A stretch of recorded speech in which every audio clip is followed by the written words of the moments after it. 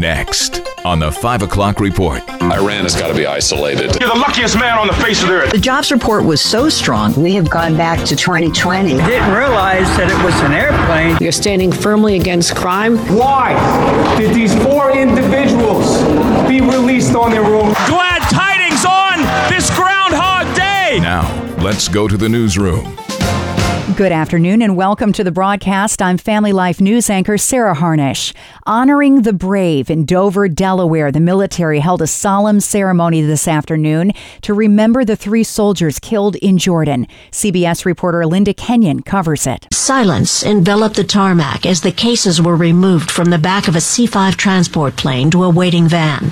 This dignified transfer, with all the precision and respect befitting those who died in service to their country, was a gripping and heart-wrenching scene. President Biden watched in evident grief as the flag-draped cases carried by white-gloved military pallbearers were slowly loaded into the van, one by one. And then the pallbearers turned in unison, raised their final salute as the van crept away into the cloudy gloom. The Family Life Newsroom has just gotten word that the U.S. has launched retaliatory strikes on Iranian-backed targets in Iraq and Syria. Former CIA Director John Brennan says this is just the first phase. What we're seeing right now is the beginning of what I think is going to be a very forceful demonstration of U.S. military might. The strikes come after a drone attack from Iranian-backed militias that led to the deaths of those 3 U.S. service members in Jordan. Missouri Senator Josh Hawley says President Biden needs to get tougher on Iran. Frankly, this administration's helped them economically. We've got to reverse that. Iran has got to be isolated. We've got to also build up our Gulf state partners in Israel to be able to withstand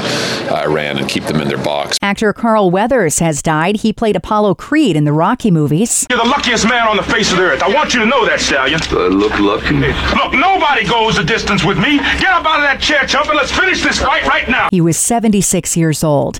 The government says employers added 350,000 jobs last month. The jobs report was so strong and the economy remains solid that it is unlikely that the Federal Reserve would shift interest rates from where they are right now at 5.25% to 5.5%. The Fed is looking for job growth to slow down, wage growth to slow down, and for inflation to continue dropping. The number is twice what Wall Street was expecting. The unemployment rate last month remained unchanged at 3.7%. The first Democratic primary of the year is tomorrow in South Carolina. Joe Biden on deck. Candidates running for elected office this year would be wise to hone in on older voters. Beth Finkel says so. She's with AARP New York. We have gone back to 2020 and over again, it is the 50 plus who's the most significant voter. As a matter of fact, in last year's election, 80% of the voters were over 50. So again, when you're looking for votes, you got to go where they are. Finkel says women voters over 50 are the most likely to cast ballots in elections. Authorities in Clearwater, Florida say 3 people were killed when a small plane crashed into a mobile home park overnight. The pilot and 2 people on the ground are dead. This man lives nearby. I didn't realize that it was an airplane that was losing power, and then I heard a crash. The pilot had reported engine trouble. Some of those illegal immigrants responsible for the Times Square attack on 2 New York City cops are believed to have boarded a bus for California. They were let loose by Manhattan DA Alvin Bragg after assaulting the officers last weekend. Kathy Hochul held a press conference this afternoon. She said she's committed to fighting crime, even crime from people here illegally. We are standing firmly against crime, protect the people of our state, and make public safety our shared mission so all New Yorkers can have that sense of security that they deserve. But Patrick Henry, the president of the NYPD Benevolent Association, does not think her system is working. Why did these 4 individuals be released on their own recognizance? Why aren't they in jail right now? They brutally attacked a New York City police officer and a lieutenant. Our criminal justice system is upside down. The suspects were captured on video making obscene gestures to TV crews after their release. The officers were kicked and punched by a mob of migrants on Saturday. The U.S. Senate could vote next week on a bipartisan immigration bill. Oklahoma Senator James Lankford says there's a lot of misinformation out there about what's contained in the package. There's lots of things that are out there that are just patently false. For instance, this ongoing thing that this allows 5,000 people in a day every day and checks them in. There's no way that's in the bill. Number one, I would never agree to that. Here's North Dakota Senator Kevin Cramer. I, like everybody else, really am anxious to see the actual text of the bill, because in something as complicated as immigration, every word matters. What I worry the most about in this is that Chuck Schumer is going to rush to a vote, and that will absolutely blow up any confidence people have in the process itself. Speaker Mike Johnson says the bill is dead on arrival in the House. Facebook founder Mark Zuckerberg is denying reports that link mental health issues with social media use. Here's what he told a Senate panel this week. Mental health is a complex issue, and the existing body of scientific work has not shown a causal link between using social media and young people having worse mental health outcomes. Arkansas Senator Tom Cotton disagrees. If you look at the prevalence of mental health challenges with America's youth, it spikes about 10 or 12 years ago. And what happened 10 or 12 years ago, you had the widespread adoption of smartphones and the explosion of social media among America's youth. A recent Surgeon General report shows a direct correlation between time spent on social media and mental health problems in kids. Still to come on the 5 o'clock report, a look at both state capitals with our Capital Connection crew.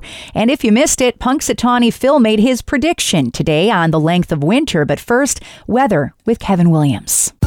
Here is your Family Life regional weather forecast. Cloudy for most of the night tonight, and there'll be a couple of flurries around, especially in central New York and the Finger Lakes, widely scattered. The low temperature 23 to 28. Saturday, some leftover cloud cover in the morning, and then becoming partly sunny with a high temperature of 36 to 41. On Sunday, partly sunny, pleasant for this time of year. High temperature Sunday, mid-30s to the middle 40s. Thank you, Kevin. Every Friday, we come to you with news from the capitals of Pennsylvania and New York from a biblical worldview. It's called Capital Connection. Let's listen in. There was huge rallies all week long in Albany. Among them, criminal justice reform activists. We've talked about things like elder parole and clean slate legislation. What are these reforms that they are clamoring for? And with this being an election year where every single seat in the state legislature is up for grabs, what are the chances that some of these reforms will actually get adopted? Well, at the end of the day, I think these are priorities by the Democratic majority that prioritize the rights of the criminal over the victim. For example, elder parole. It would allow convicts that are in prison to, at age 55, be released early from their sentences. Well, at 55, you can still be a great danger to society, and so we do have some concerns. Do I think there are some reforms that can occur in our criminal justice system? Absolutely.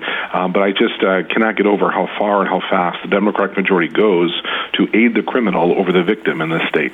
Michael, let's switch gears a little bit. You mentioned Governor Shapiro. He's going to be taking the wraps off his big budget address on Tuesday.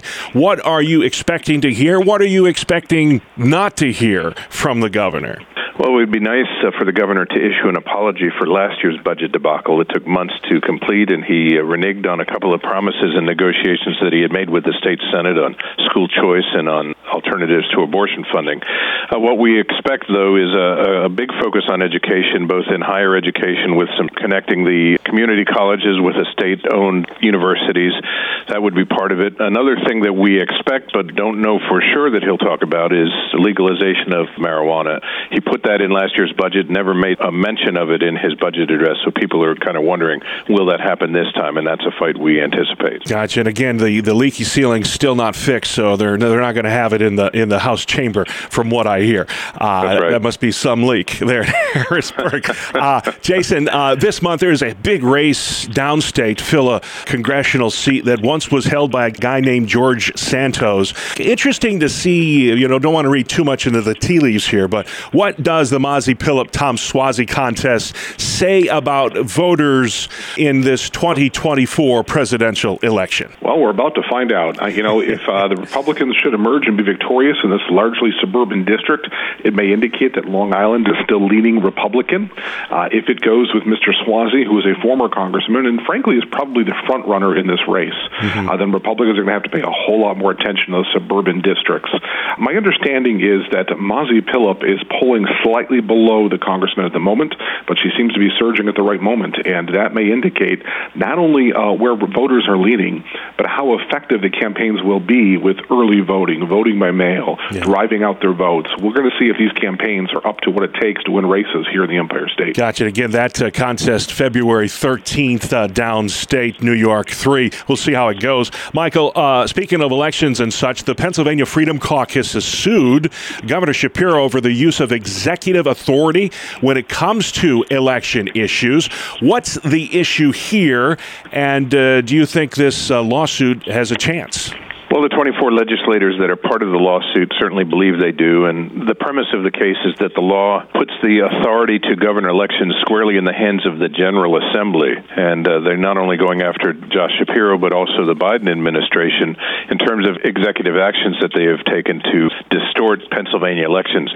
For example, last year, Governor Shapiro mandated automatic voter registration when people sign up for driver's licenses, something that some lawmakers had attempted to do over years in the General Assembly and failed to do. And for the executive branch to then just simply take that authority from the legislature is the reason why this lawsuit is happening. Gotcha. Well, Jason, this year is the first year that New York's going to allow public financing of political campaigns. These are small donations from individuals who live in the district that the candidate represents. Do you support the use of taxpayer dollars to fund these sorts of political campaigns?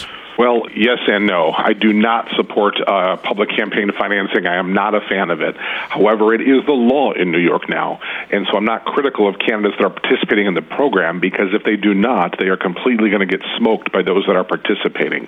This is a situation where a small dollar donation can be matched 12-1 in some cases, while a candidate just can't afford to compete against an opponent who's going to have 12 times their campaign cash. Yeah. What was the motivation for this law? Yeah, the thought is it will help lesser-known or smaller candidates be able to find easier access to the ballot. The problem is they're also allowing it for incumbents. Well, there's lots of problems. They're also allowing this, being paid for by taxpayers, which shouldn't happen. But essentially, the incumbent will have the same rights as the opponent, and that incumbent is probably much more likely to quickly raise that cash. You're also going to see consultants that will be propping up candidates that really don't have a real shot and aren't even that interested in winning, just to go ahead and get contracts. So there's a whole lot of problems with public campaign financing. You can hear more of Capital Connection online anytime at familylife.org. Today is Groundhog Day. Hi, I'm Rob West with a Faith and Finance Minute. Maybe you've seen the film Groundhog Day about a TV weatherman who has to live the same day over and over and over again until he learns an important lesson. Unfortunately, many of us are like that when it comes to money. We repeat the cycle of earning and spending, but never seem to get ahead in our finances. Well, there's a lesson to be learned. It's a simple lesson, but not always easy to implement. The lesson is, spend less than you earn over an extended period. If you spend everything that comes in, you'll stay stuck in your own Groundhog Day scenario. But when you live on less than you make, you can grow your savings and improve your financial health and stability. Get biblical answers to your financial questions in the FaithFi community. Download FaithFi, Faith and Finance in your app store or visit faithfi.com. Coming up on the 5 o'clock report, Phil has made his groundhog prediction on the length of winter. We'll talk to our in-house meteorologist first, and then Pennsylvania's most famous rodent. This is Family Life News. Well, the weekend weather shapes up rather well for this time of year. The front that brought a little pesky precipitation today is moving away, and the weekend will feature at least some sun, moderate temperatures, and no precipitation.